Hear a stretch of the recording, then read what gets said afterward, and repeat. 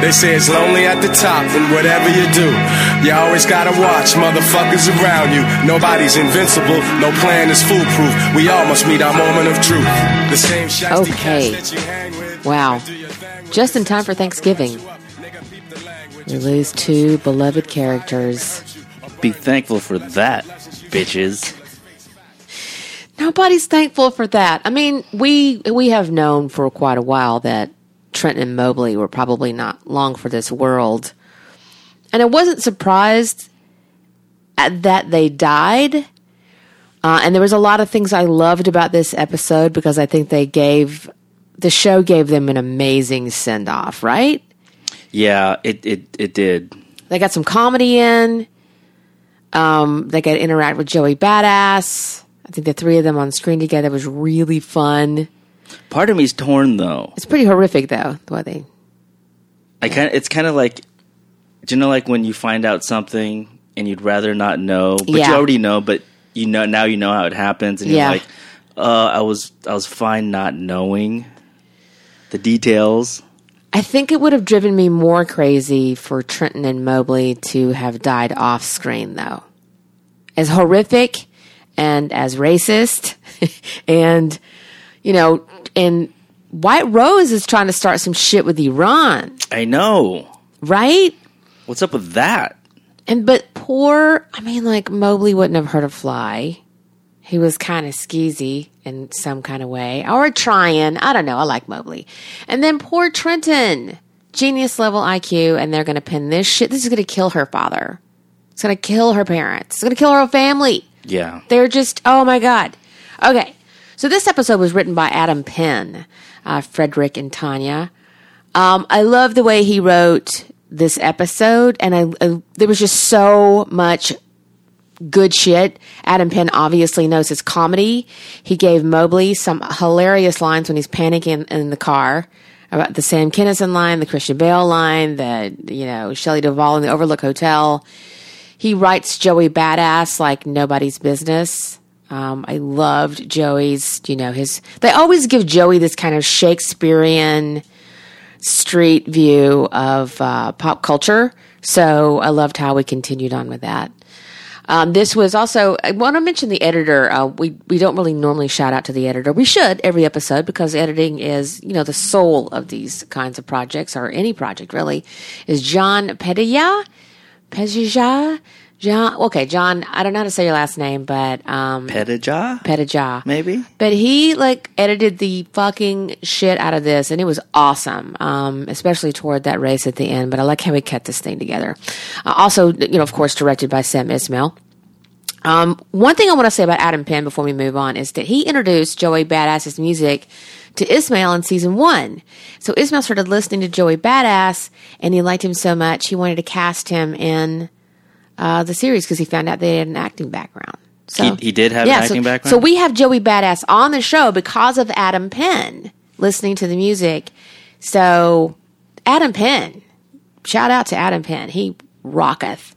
So we got the return of Leon. We've been waiting for him since he showed up at the end of season 2 post credits and said, "Do you have the time?" at the Fry's in Arizona, even though we know we're in New Mexico. It's very obviously we're in Breaking Bad's, backyard. And I think it was originally written that Leon was going to roll up and be the ones to force Trenton and Mobley to kill themselves. And there was heated debates in the writer's room that this would cause people to super fucking hate Leon, and we didn't need that to happen. So they kind of flipped the script and made it where he was their babysitter, and he was just there to do a job. And then they could give Leon more of this kind of lighthearted babysitting gig to be their chaperone or whatnot. I like that decision. I do too. I think it worked out. I would have really super hated that Leon would be causing them to blow their brains out. I mean, he probably could have talked them into it. He's very persuasive. I mean, the dude is not even rolling around with a gun that we know of. He's got that kind of small, super sharp knife. I guess the same Nazi killing knife that he had. That shanking knife? Yeah, he killed those 6 neo-Nazis in I would assume would be the shower. I felt like that fake location, that alley, was either the corner of the yard or the shower. Anyway, I like how they they ended up with this. So he ends up like taking them out to the desert. And obviously Irving's provided this car for him. The world's greatest grandpa. World's sexiest grandpa. They cut to that keychain several times. Every time that car was started. World's sexiest grandpa. Yeah. It was funny. So maybe it's Irving's personal car. I don't know. I loved it. I loved one the of his caddy. tchotchkes that he has. It's one of his, because that's one of his, one of his bullshit phrases. But so they drive out to the desert because, he's got to bring everybody with him so they can bury Mobley's roommate that he's sliced his throat. That poor guy. That's what you get for like peeking on. For walking in on Trenton. Yeah. You get your throat sliced. There was also a quick little shot. We'll talk about it later about the snake in the tank. I'll come back to what I think that might have been. I might be reading into things every week, but I don't know. So he takes them with him, and he's out there digging a hole. And of course, we know that Trenton is good at lock picking, and she gets out of her bike lock pretty quickly. While she's having this great conversation with Mobley about, he's whining about missing his J date. And she's like, "You're not even Jewish." And he's like, he's like a quarter Eskenazi or somebody, whatever it is. And then I have that Juanita is, a Rosenberg. So he's missing out on his J date at Ruby Tuesdays. And she's like, "My brother's going to be like really upset. He's probably flipping out right now." And that's when Mobley goes into this wonderful, if your brother's flipping out, I'm like Sam Kinison stand up. I'm Shelley Duvall in The Overlook. I'm, mic'd up. Hot mic Christian Bale went on his rant from years ago. So very well done. And what I love it is Sunita Mani gets in the car and tries to make a getaway. She's never learned how to drive. And of course, Joey's just sort of like digging the hole, looking up like, "What the fuck, yo?" You see him just sort of lean back on the not even really worried. And he's like, "Okay, what's going to happen just here?" Curious. And of course, she just, zigzags right into a fucking boulder. I wonder what would have happened if they had gotten away. I think there was absolutely no way for them to get away. I don't know. I think maybe he saw. You would have thought that he already had the intel on them. Maybe. So he knows she can't drive. I don't know. So with her just behind the wheel, he's like, "Okay, I just want to see what's going to happen." I don't know if I want to give him even those superpowers. I mean, I think he just would have like trudged into town and would have been able to round them up, because as badass hackers as they are, they're not really good outlaws, because he literally just arrived right at their door. In Arizona. It wasn't like they're not covering their trails very well. So I think it would have been like, I'd love to believe that, Leon is that, perceptive, but I think he's just Mobley's got that spidey sense, but does nothing about it, really. Exactly. And he's been paranoid. He has been paranoid for a reason, by the way, all along. He even said in the back seat, if he doesn't kill us, someone's going to kill us. Everybody keeps telling him it's going to be fine, and he's been saying, no, it's not going to be fine. When he was sitting there, like, trying to bail when they were at the lawyer's house, after, Darlene kills the lawyer. Susan Jacobs. He's, like, already giving that look like, we're fucked, man. This was fun and games, and now this is, like, dark as shit, and what are we doing? So he's been trying to bail for a long time. What I love about... We know that Leon's been on a 90s sitcom kick since he's been in prison. That was what was available in the library. And he shared a lot of his thoughts on Seinfeld. And then he moved on to Frasier, and he gets really frustrated. He's like, how is this bald dude from Seattle smashing this much, And he's not even going after hood rats, it really put him off. He was like, I just don't get it. So he needed a palate cleanser. So he started watching Knight Rider. And he's all about Knight Rider. That is what I just love, this whole discourse. That was so fun. On Knight Rider. Yeah. And that he said, this guy, when he spits like game at girls, like I believe every goddamn word. While they're watching the 71 facilities on television, he's obsessed with this. But I love this line that they give him, that he's not completely checked out. I don't think Leon's insane at all. I think Leon is like... He's the most kind of well-rounded person, even though he's a fucking serial killer and an assassin. He's an assassin, yeah. Yeah, he's an assassin. He's not a serial killer. But he's just sitting there and he's like, and Knight Rider deserves a statue. It predicted the societal dependence on technology, and that was over 30 years ago.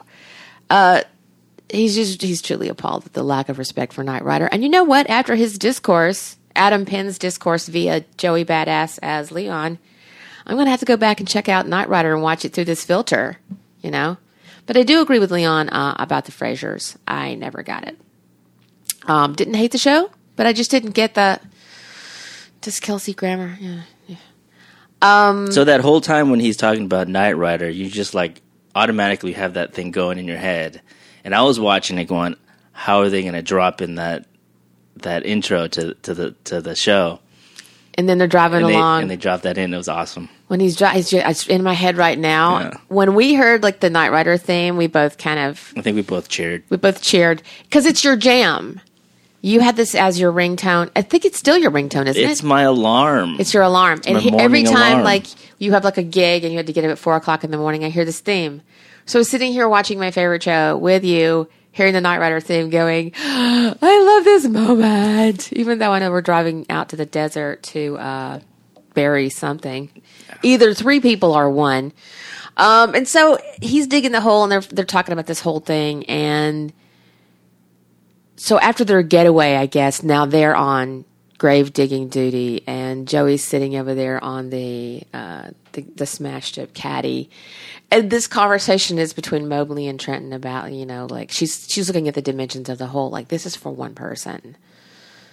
You know, I don't think. And even though, you know, Leon has said early on, he goes, you guys need to relax when Mobley's freaking out because he's like, you know, we have skills, we have talents, we can help you, you can use us. He's like, relax, dude. If I was going to kill you, I would have already done it. So they're sitting here talking about the dimensions of the thing and she's saying maybe they're here to recruit us. And he's like, well, they could have just asked. And you hear Leon going, you know, I can hear you too, even from all the way over here. And Mobley like is trying to make some kind of stand they're both in their Fry's uniforms from work. He's like, you need to tell us what's going on or we're going to stop digging. And he's like, you know, I like you too. Kind of funny in a George Elaine kind of way, but I got a job to do. And I don't think you want to try me though. You don't want to know where this knife has been, especially up some Nazi dude's butt.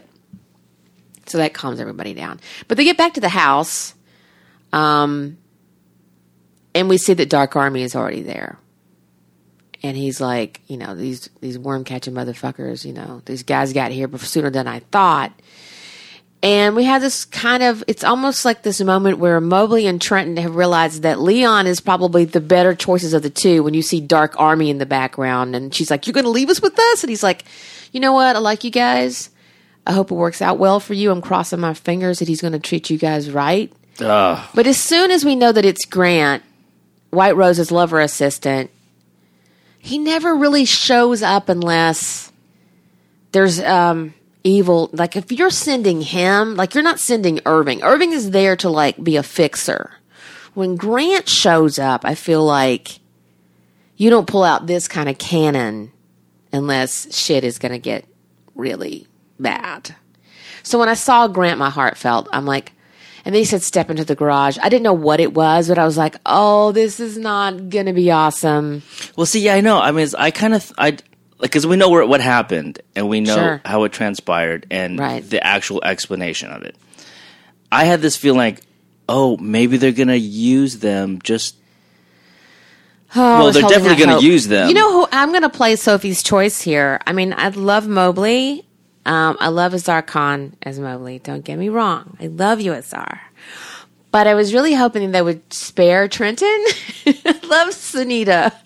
I love them both, but and they kind of work better as a buddy team. But like Sunita, I was like so attached to her, and it was terrible. Yeah. So when we go in and when they start reading off like what's on the terminals, I was like, oh, they're gonna make him do something. I don't know how they're gonna do this, but they're dead now. When they started nervously reading off like that this was a setup for air traffic control maps and malware to make things dysfunction. This is going to be an attack on all the major airports in the United States, it looked like to me.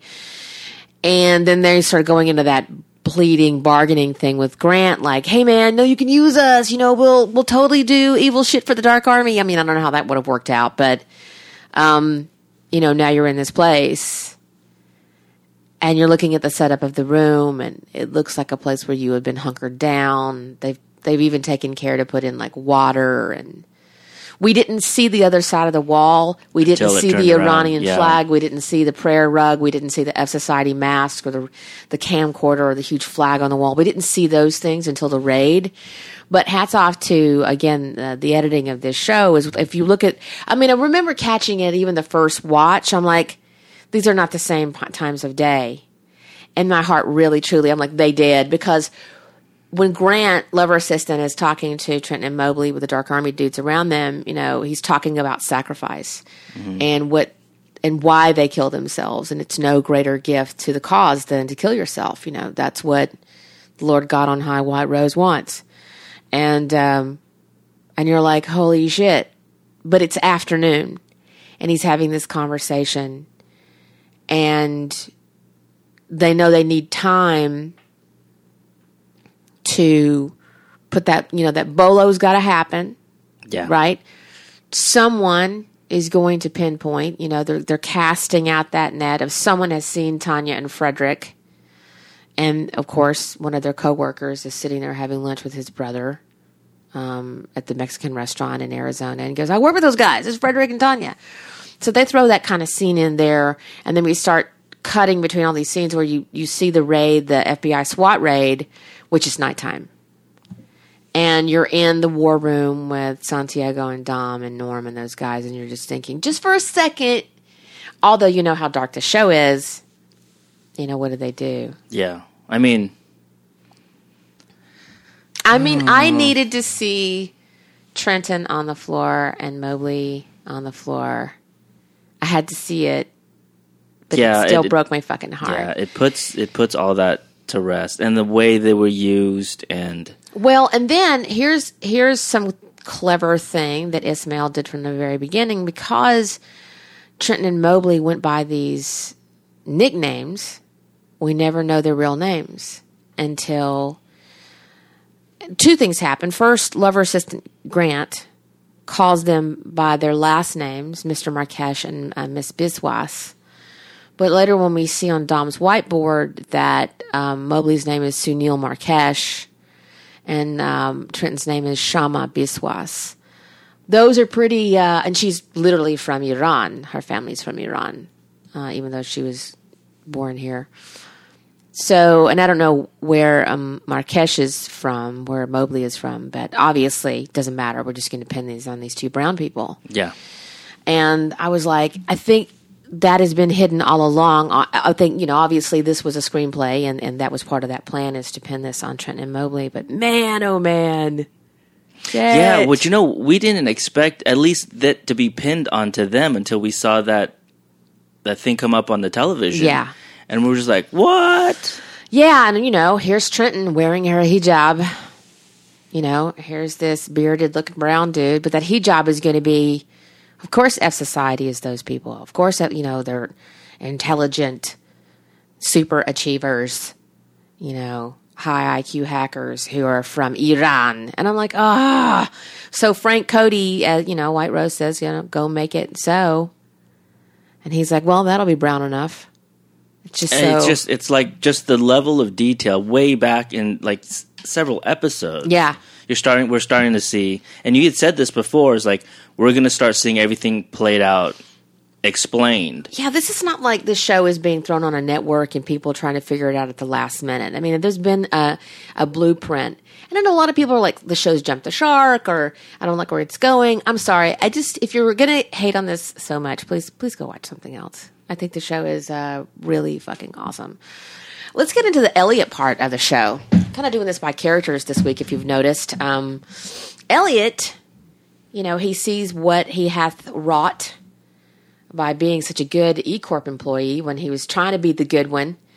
He had all those 71 facilities do their backup locally, and that caused him to be even more compromised. He makes the attack 100% worse.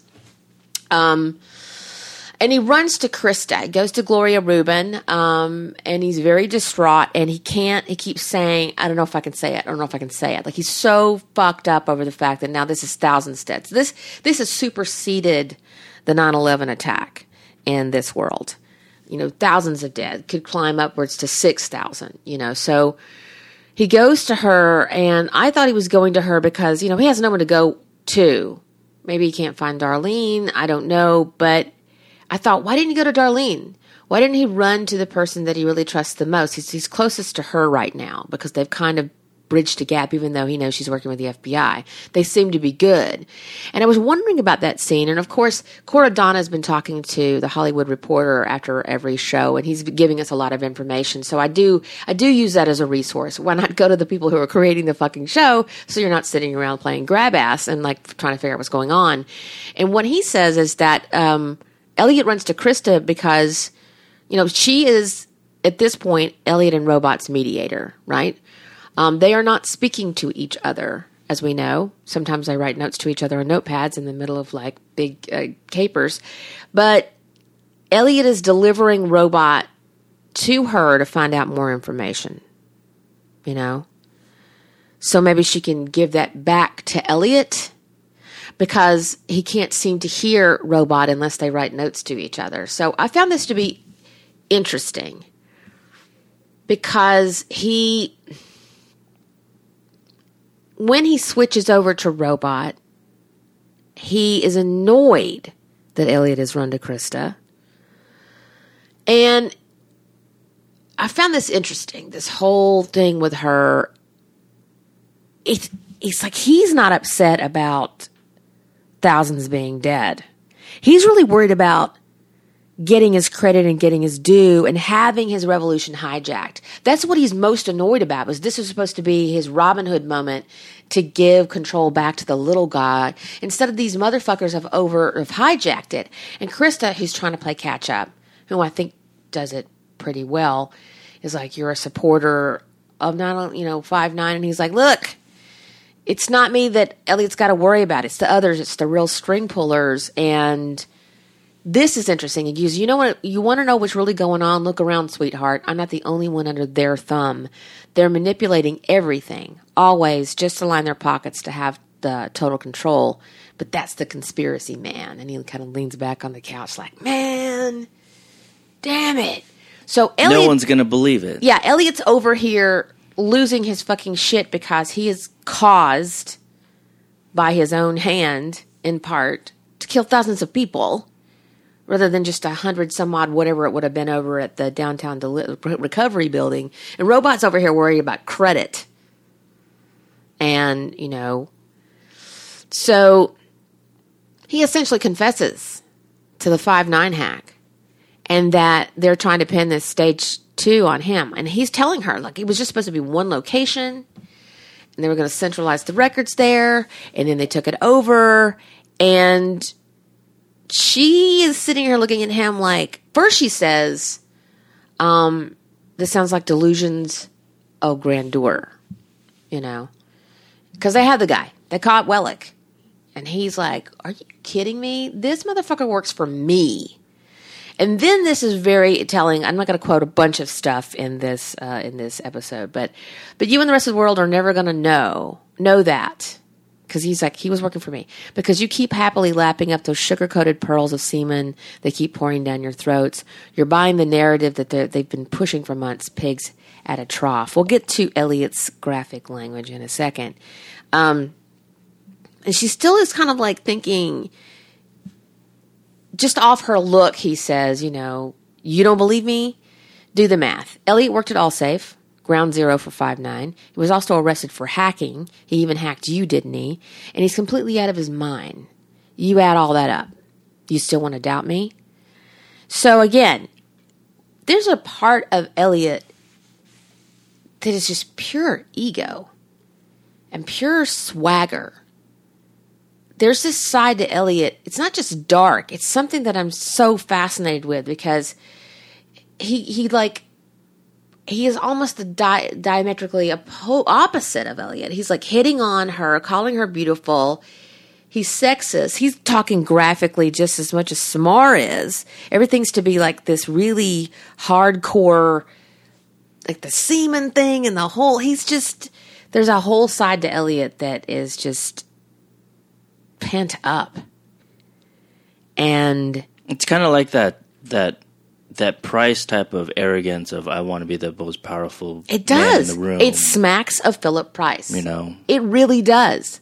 It's like, you know, and then Elliot is so desperate to try to control him, and he's just like this meek, anonymous, sweet, worries about like Shayla, worries about the underdog, worries about, you know, people, like he rescues Flipper for fuck's sake.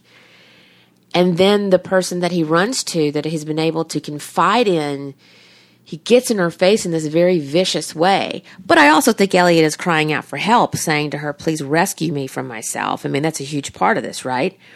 But what he has just said rattles the shit out of her. And I was surprised by this. She believes Elliot finally. And she calls her attorney and she is like, I think this guy did it. Because by now I know him, right?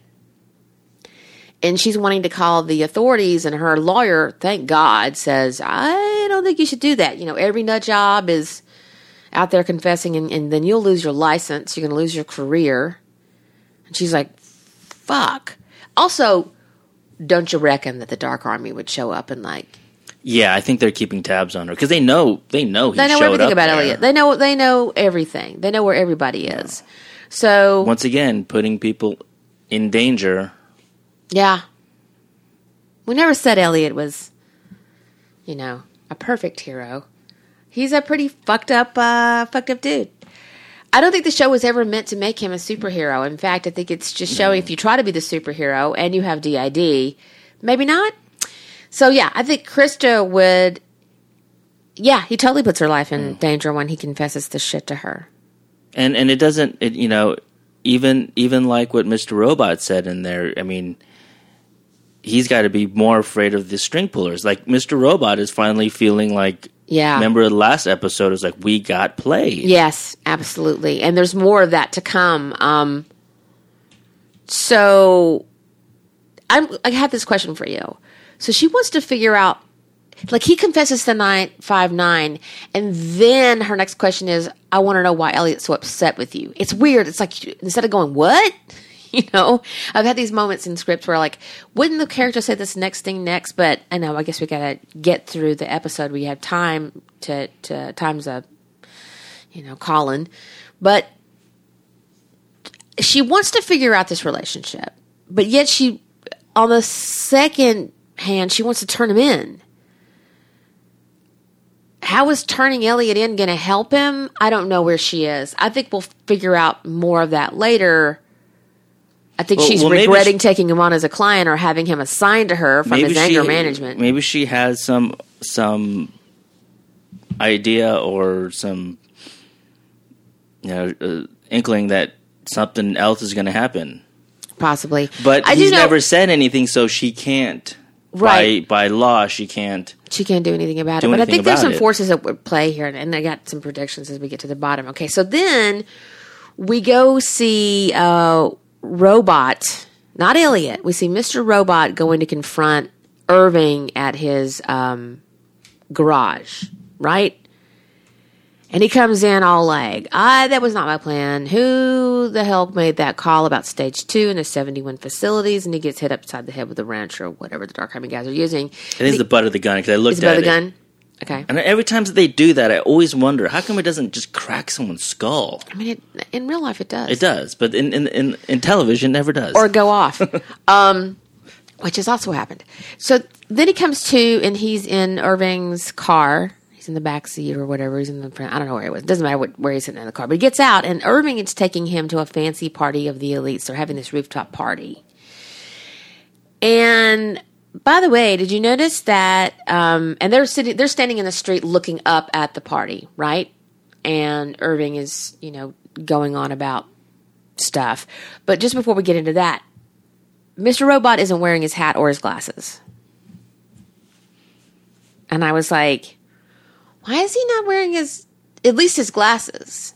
Right? Well, we know Mr. Robot is not a real person. He is Elliot's alter. And I think the call is that it was intentional.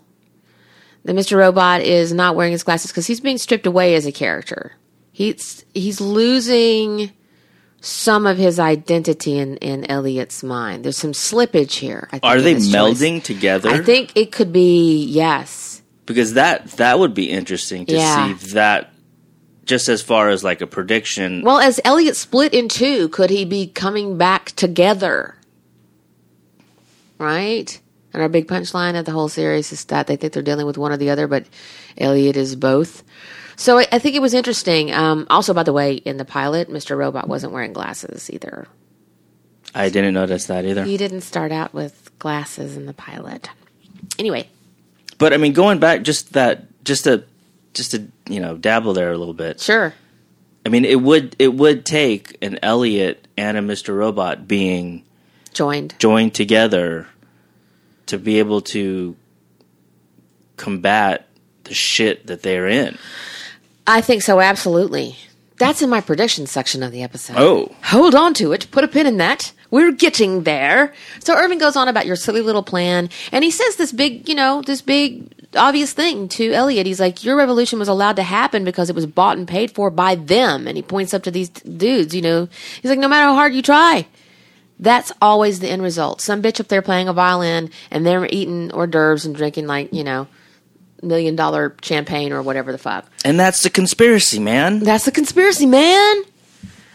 And so Irving's about to head into the party, and Robot's like, what, you're going in? And, Irving's like, well, it's Senator's mistress, OD'd. Got to get in there and make that thing scandal-free. And he turns around and he goes, literally nothing can stop these things.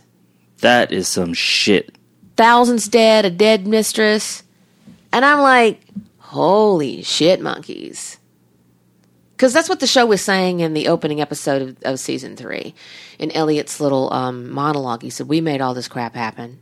And now they're doing an NBC show about, F Society and hackers. They're making this real thing. A show within a show, referencing its own show. So meta. So yeah, Irving is just going... Irving, who's probably the biggest truth teller, in the show so far, is like, dude, doesn't matter what you fucking do. So, just made me think, because always in the back of our mind we have this parallel reality, alternate universe type of thing, and it's like that can also fit into in a perspective. A way you look at it is the same universe and reality you live in. Is that there's these forces within that same reality causing the same struggle, causing the same shit, breaking the same eggs over and over again, and you're all living in the same thing, and you think it's something else, but it's this. And no matter what you try to do, no matter how many revolutions or marches you go to, it's the same shit. Yeah. And you can... And there's a lot of days I feel that way. And then there's a lot of days where I go, well, if I start feeling like that and I don't do anything, if I don't try, and the outcome will always be the same. And I think that's what the show is actually talking about. I think you're literally hitting Ismail's his overarching theme is this very thing. If we feel like things are set in stone, would we try? If you were just told that don't even try, don't even... just give up, this is how it is, then you're destined to remain in that spot. And I think the show is going to go, we think we're in episode 7. We have 3 more episodes. And we might have another season, maybe 2, I think just 1 more. And I think the show is saying, you think you're stuck right here? You're not. Yeah, maybe that's in your prediction section. Possibly. Let's put a pin in that one, too. We're going to talk about a couple more characters. We're almost there. Another thing to say about that. I do want to say there's got to be some purpose for Elliot. He's walking around free on the street. He's hanging out with Irving. No one's trying to kill him. We do see when they were doing the season 3 overall promo, there is a shot of Leon sitting on Elliot's shitty couch with one of his newly acquired lamps from his Ecor days. So we know that Elliot and Leon are going to have a reunion, meaning that Leon's going to be at Elliot's door. So what purpose does Elliot have to serve going forward? What plans do the Dark Army and White Rose have for him? I guess we'll just... oh, man, doesn't look good. Yeah, normally when Leon shows up, it's, he was his protector before, but Elliot had a job to do. Stage 2's been pulled off. The joke's been had on Price. Yeah, I don't know. Don't know about that. Just protect Flipper at all costs, I'm just saying. Maybe she's still with the landlord. So Dom character is having... Oh, fuck, I feel so bad for Dom. I've never felt so bad for Dom than this episode. I think I felt pretty bad for her when she was trying to befriend Alexa and couldn't complete her masturbation because she found out it was a guy. Anyway, I haven't really felt that bad for her until this episode because she is our super cop Santiago, you motherfucker. And she has figured it out because this is all she spent her time thinking about. Since the moment we met her. Yeah. She has been calling Dark Army. Yeah. From the very fucking day. The China trip. Yep, China trip. Meets White Rose, clock room, figuring out, got a spidey sense, all that stuff. Go right in Zhang's face, says, I want to talk to about the Dark Army thing, yeah. And I think she's, she sees how Santiago has stonewalled her and the investigation all along. I mean, I don't know that she sees that it's Santiago per se, but she certainly notices something about his behavior. And Wellick's lawyer knows this too, so they're in the room with Wellick's lawyer, and he's like, hey, by the way, you guys squandered your chance to prevent an attack.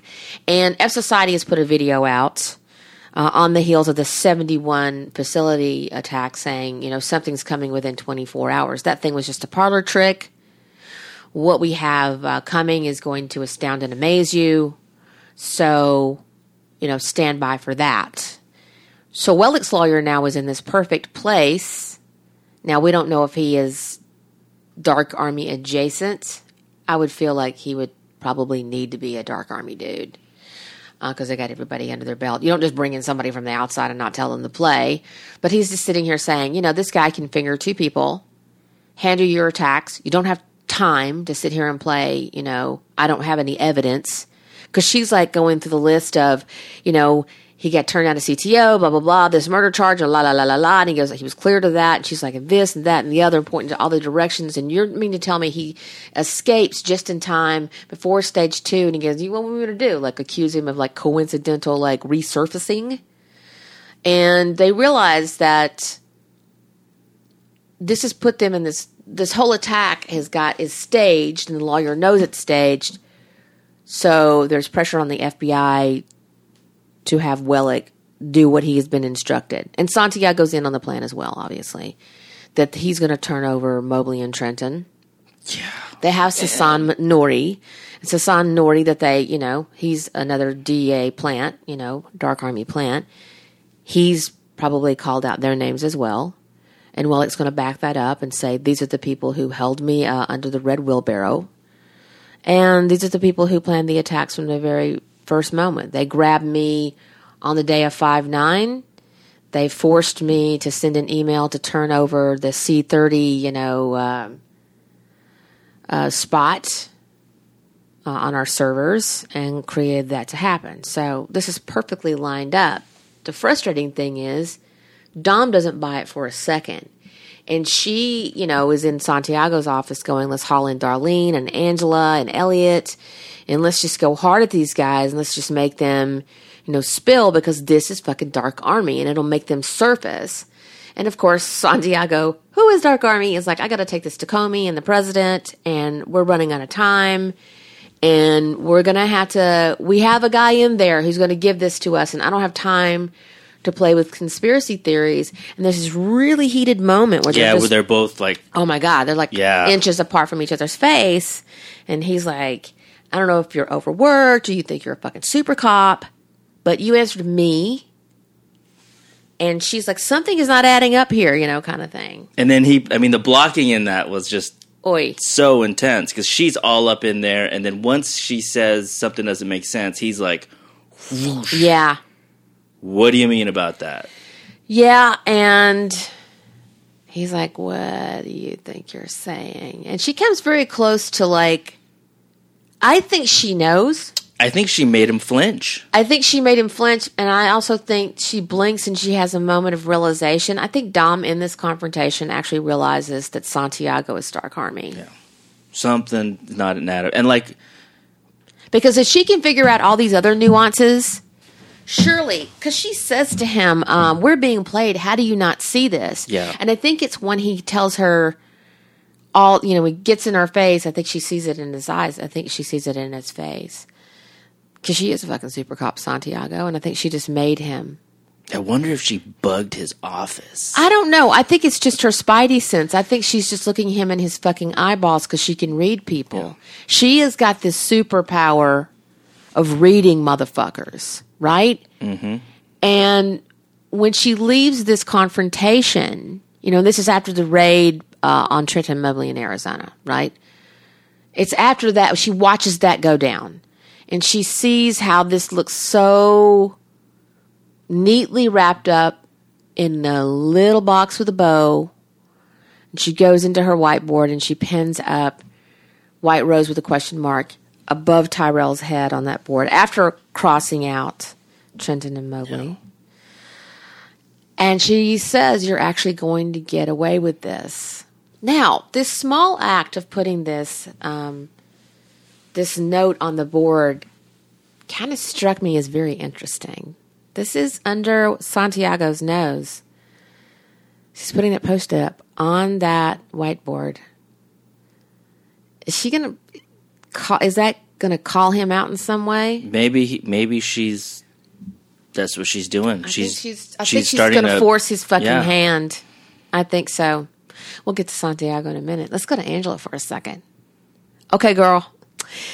What is up with her? She's sitting in front of the TV. She's been this, you know, stone cold Steve Austin, manipulator of Elliot. Let's get stage 2 done.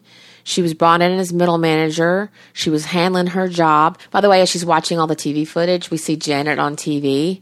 Remember Janet? Elliot went to her and convinced her to do all the backups of the 71 locations locally. I don't think she's getting a promotion anytime soon, Janet. Yeah, Janet probably having a bad day at work. And Angela's following the death count. It's up to 4,000 by then. It may climb higher. And she asked Darlene if she thinks it's going to be okay. Now, this is not the Angela we have been seeing in season 3. This is not the robot.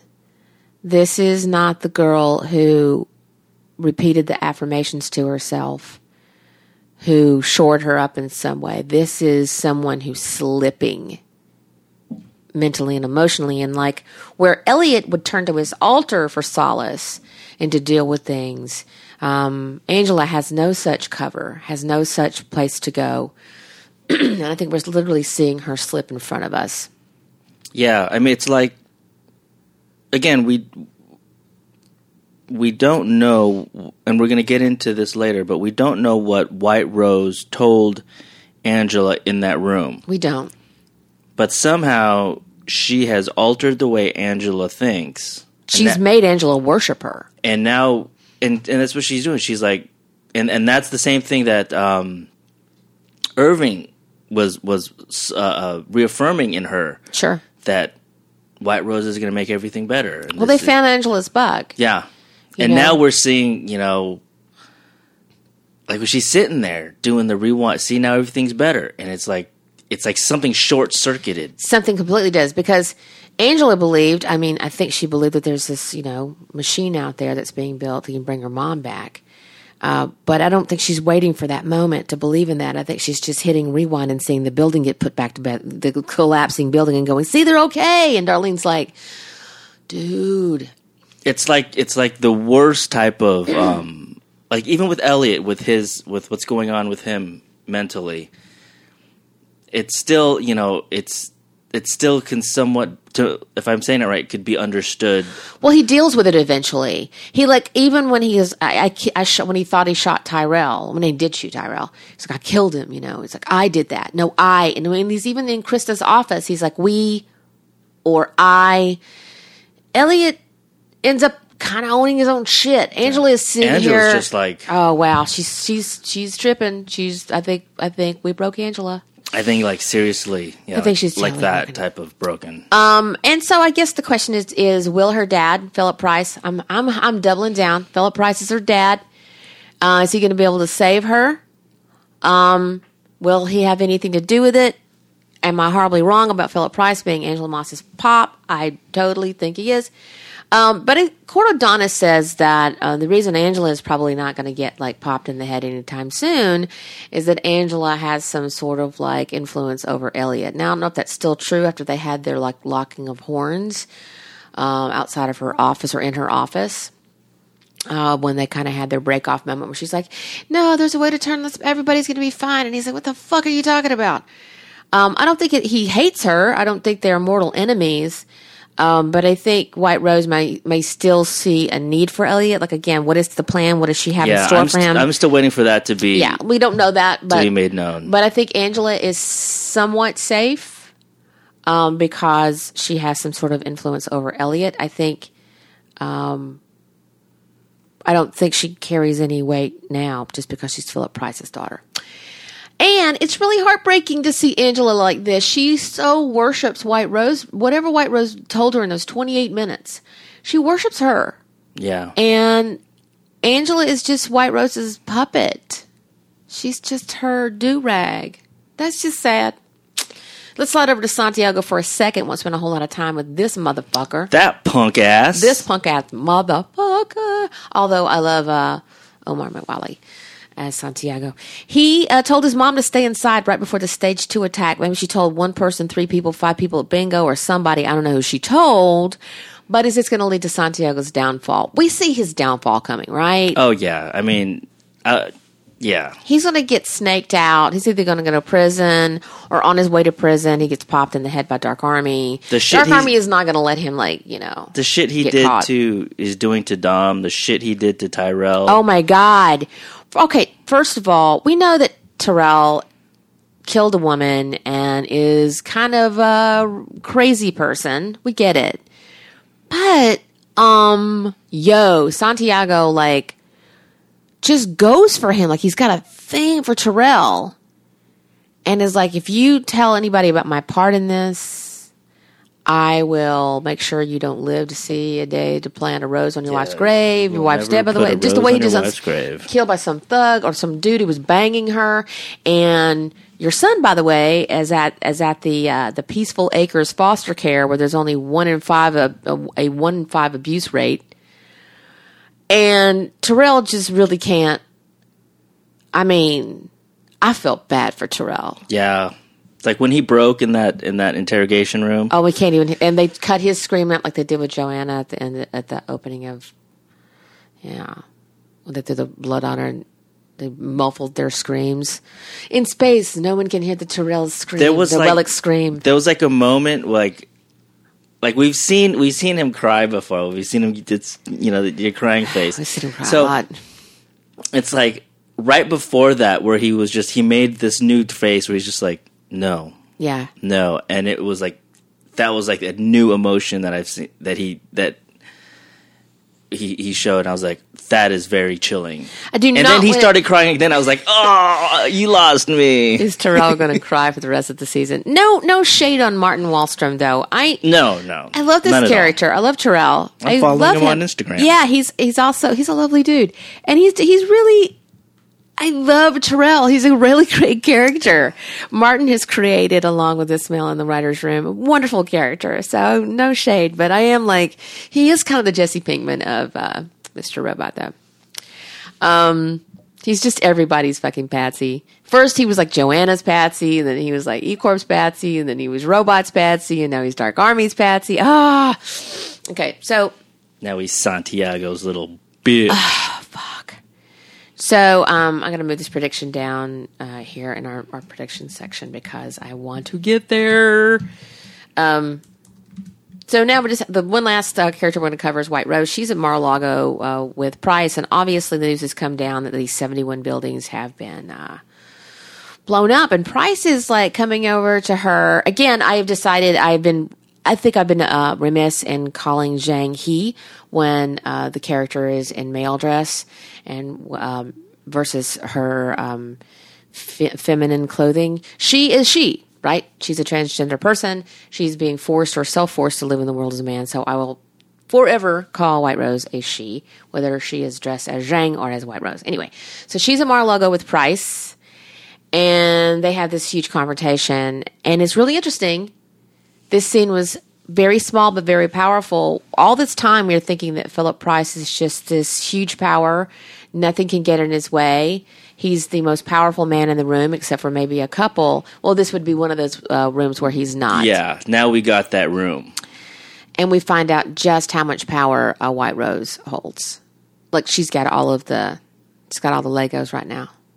She is the string puller. She is the string puller. She's the ultimate string puller. I would say so, yes. And we learned that, she's installed Price as CEO. Yeah, D Corp. And this is solely to protect her Washington Township plant. After she removed the previous one. Mm-hmm. And then pissed on his grave. No. So, and she, she's totally admits to blowing up the facilities. And she's like, look, this whole sympathy thing for the company, it'll be good for you and your eCoin thing. We finally got around to signing that little thing anyway. And Price is like, this is going to ruin me. And White Rose is like, yeah, well, no, you'll be fine. You're going to be fine. And Philip is just livid, like, you sadistic fuck, you motherfucker. Why did you do this to me? Why did you come for me in this way? Why did you destroy E-Corp in this way? And it's a wonderful performance by B.D. Wong, by the way. Because, he had asked Price to handle Angela in this lawsuit that was out there. And he goes, why did you do this? And he's like, because it was an opportunity to teach a lesson. And that was the only reason. Because I had to ask you twice. Exactly. To handle wasn't Angela. A grand, great old... It was just that one reason. And I don't even know if she would ever even thought about pulling off stage 2 if Price had just done what she had asked the first time around and handled his daughter, Angela Moss. Angela Price. Angela Price. What did White Rose do to Angela? And I think, the biggest piece of that fell into place for me is that she manipulated her into her father's downfall, into Philip Price's downfall. She told her a truth or a lie or a half-truth or a half-lie about getting her mother back and setting the world right, maybe. Maybe this machine is completely what we think it is. It's an alternate time slippage thing. Telling her that Price is your father. He is the head of this corporation. Mm-hmm. He is responsible for your mother's death. Sure. Could have been that. I mean... Could have been that. Could have been... Is that enough to make somebody... I didn't even think that she told... I think Price told Angela he was her father. I don't think that White Rose did that. I don't know. Maybe he did. Maybe she did. But I think it was specifically about being able to set the world right. Now, I never even thought about White Rose saying, Philip Price is your daddy. But because I think that doing that would obviously could have sent Angela in a different direction. I think she manipulates her into thinking that she can set the world right. I don't. Yeah, exactly. And I so don't think therefore that was, setting about to destroy the company. I don't know. But Angela, she does have that hatred for that company. She does. Remember on the train when she's talking to Mr. Robot? Yeah. And maybe it's also that she's, you're right, that she goes after the man who killed her father, which is her biological dad, and White Rose gave her all the keys to that kingdom and gave her all the information and knowledge in the world. And said, here you go. Now you know everything. Go do your part in this stage 2 attack and take this motherfucker down. And used Price's daughter against him. I don't know. And now we know who White Rose truly, truly is. Don't make her ask you twice. Because I had to ask you twice. And I had to ask you twice. She gets up and walks away. She sachets away. Okay, so predictions. Look at where all these people are. Here's where Krista is. Here's where Darlene is. Here's where Angela is. Here's where Elliot is. All these people who are on the outside of White Rose's world. Terrell even. Will all these forces somehow come together in some not perfectly constructed way, but in the haphazard kind of, you know how hackers are. They put you in the room and you have to figure a way out of it. Or they teach you like all these kind of different ways to unscrew a light bulb or turn on a light or turn off a light or, you know, whatever. All these kind of hacks that they put you through. The capture the flag attorneys where you have to solve a problem in so many seconds. This ultimately is what the show is about as well, is trying to work with what you have to manipulate the situation. So what will all these characters do to undo, mitigate, bring about vengeance or justice? You know, I see, is Angela completely useless to us? Well, Darlene, by the way, let's go back to some really big piece of information that Trenton gave us when she was in the backseat of the caddy while Leon was digging the hole. She said, I have an email that is set to auto go out in case I'm not back at my terminal at a certain time, and then send it to someone I trust. Who do you think that is? I think it's Darlene. I do too. I think it's Darlene. Just that conversation they had on the grass, I think it's Darlene. I think that, yes. Or her brother, but that would... Or her brother, or her father. Could be her father. I think if it's not Darlene, I think it would be the brother, because she says, my brother is freaking out, and they probably have a closer relationship than her and her father. Her father's Norm, and he works at the FBI. Just kidding. Wouldn't that be cool? Wouldn't that be Everyone's super cool? a Targ. Everybody's a Targ. Everyone's a Price on this show. So I think it's something like that's going to be a huge key in the undoing. Santiago's told his mom. Trenton sent this email. It's going to go to Darlene, who's going to get it to Dom, who's now going to have her key to unlocking White Rose. See, that's why I think who's going to go to Tyrell, and Tyrell's going to be like, let me tell you, and all these people that you think, again, going to that theorem that you were throwing out there, that position of this is set in stone. No matter what we do, they're going to party hard, and you can't undo this. Well, see, I think the show is going to say that just when you think that you're down, you're not, because we're heading into what the screenplay would have been the third act at this point. So I think the rest of these episodes that we're going to see of Mr. Robot in general are going to be the third act. And are going to be restoring power, or even if it's fucked up in the end, that White Rose and these people who are ultimately in power, it may feel like this regime in America right now is winning. It may feel like they have control over a certain base and minds, and they just throw fake news at whatever truth is being out there. It may feel like Putin is being a really solid president of the United States of America. But we have to believe, the way Sam Esmail believes, in this writer's room and the show in general, that nothing is certain. Yeah, and Hitler fucking fell, bitches. And it's like, I mean, you want to see, because you have all these broken individuals now, and somehow you want to see them all join together and overthrow the system. Like but at really the same fucked up Justice But at League. The same time, you don't want it to be where everyone's cyborg, where it's just the same turning of the pot, breaking up a few eggs, where these guys on top, are still in control of that. They're in control of the revolution. They're like sponsoring the revolution to stir things up and to let them settle back down again. Right. These distractions. And you want to see the power to go actually back to the people, like what Mr. Robot was saying. My whole point was to give power back to the people who were being fucked. Exactly. Yeah. So, I mean, I think that's where the show is trying to head. I hope it gets there. But I don't want it to have like a, the we all sail off in the sunset and everything's happy type of thing. Everybody standing on the roof in their capes.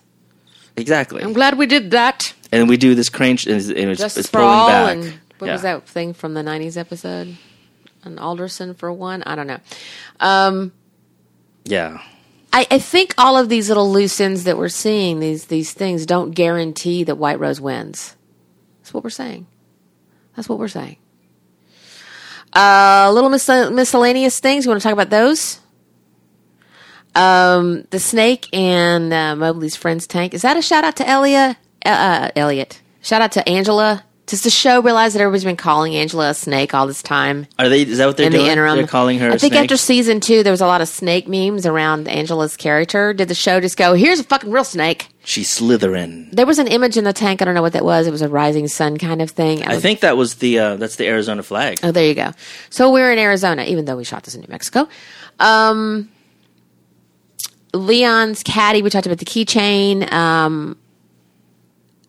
Can we talk about the fact that Elliot's obviously got a thing for Krista? Or is it just him being a sexist guy?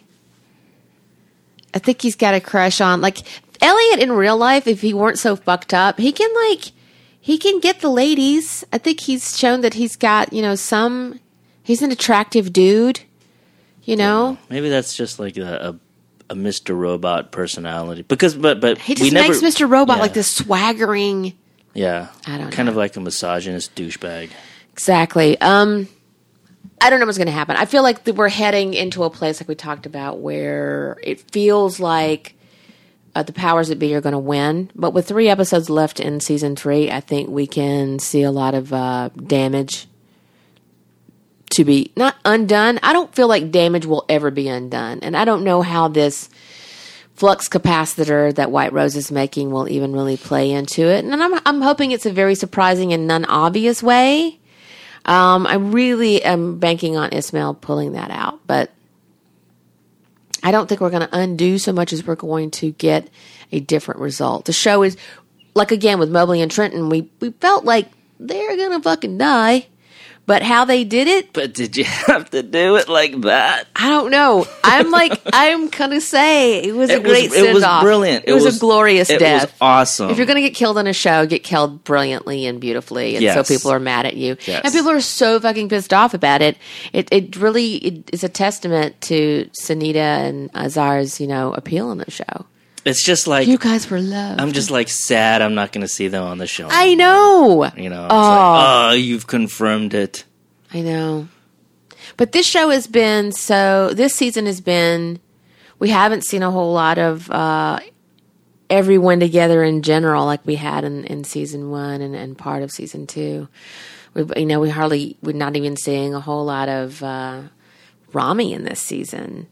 We're seeing pieces of Christian. Everybody's kind of getting their time in the sun. And I don't mind that. As long as those stories are interesting, it doesn't have to be, the Rami Fest or the Christian Slayer Fest. They're all killing it. They all are. I think, I'm going to tell you, I think everybody's doing a hell of a job this season. I am loving Carly, but I am also loving Portia. Yeah. Portia she's doing it this season. I love her. And Joey Badass has been on screen for 2 seconds, and my God, I fucking love you. Talk about throwing a statue at somebody. Come on, Joey Badass. Yeah. I mean, and then just the one guy who played Sasan Nouri, who had the one fucking line, he just said, F society. I'm like, that dude was amazing. And he had the one fucking, he had literally 2, is that 2 words? It's kind of just one word. Oh my God. That guy was great. And, of course, obviously in this episode, Sunita and Azar. I love you guys. I hope you guys I see Sunita everywhere. She's doing a lot of cool shit. Getting work. I want him to work, too. I love the both of them. I saw her in some music video the other day on Funny or Die, and I turned down for what? I have to show it to you. You will laugh. She was great in Glow. I see her in a lot of things. Oh, that's right. She was in Glow. Yeah, and that's coming back for season 2. So, yeah, I hope to see these guys again and again and again. But, yeah, it's so sad. And I still feel like we lost Joanna too soon. But she's slated to show up in some more episodes, so we'll see some flashbacks. Tyrell's going to be hallucinating in his cell as he plots his revenge. I think there's revenge on his mind. Yeah, I mean... Don't rule him out. He's got state-of-the-art hacker skills. They have broken people in a way that... It's like inside of that brokenness, you want to come out and you just want to kick the shit out of whoever broke you. Well, and they also should remember something very important about Tyrell.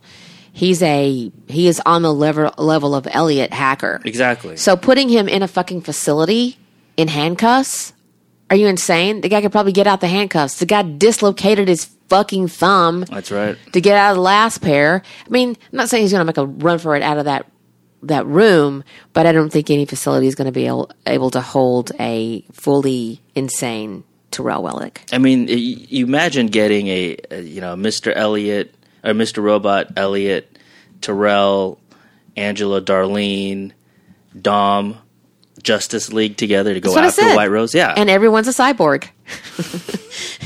And maybe Dom's Wonder Woman. We let her be, But everybody else is just, there's the one Wonder Woman and everybody else is a cyborg.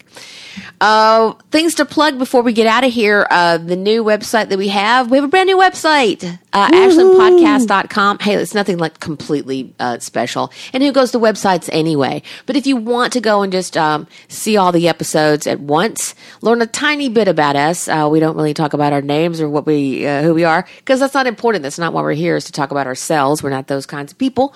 And it's cool if you are that kind of person. I'm not trying to start any shit. Just saying, we have a brand new website, ashlandpodcast.com. Yeah, rolls off the tongue.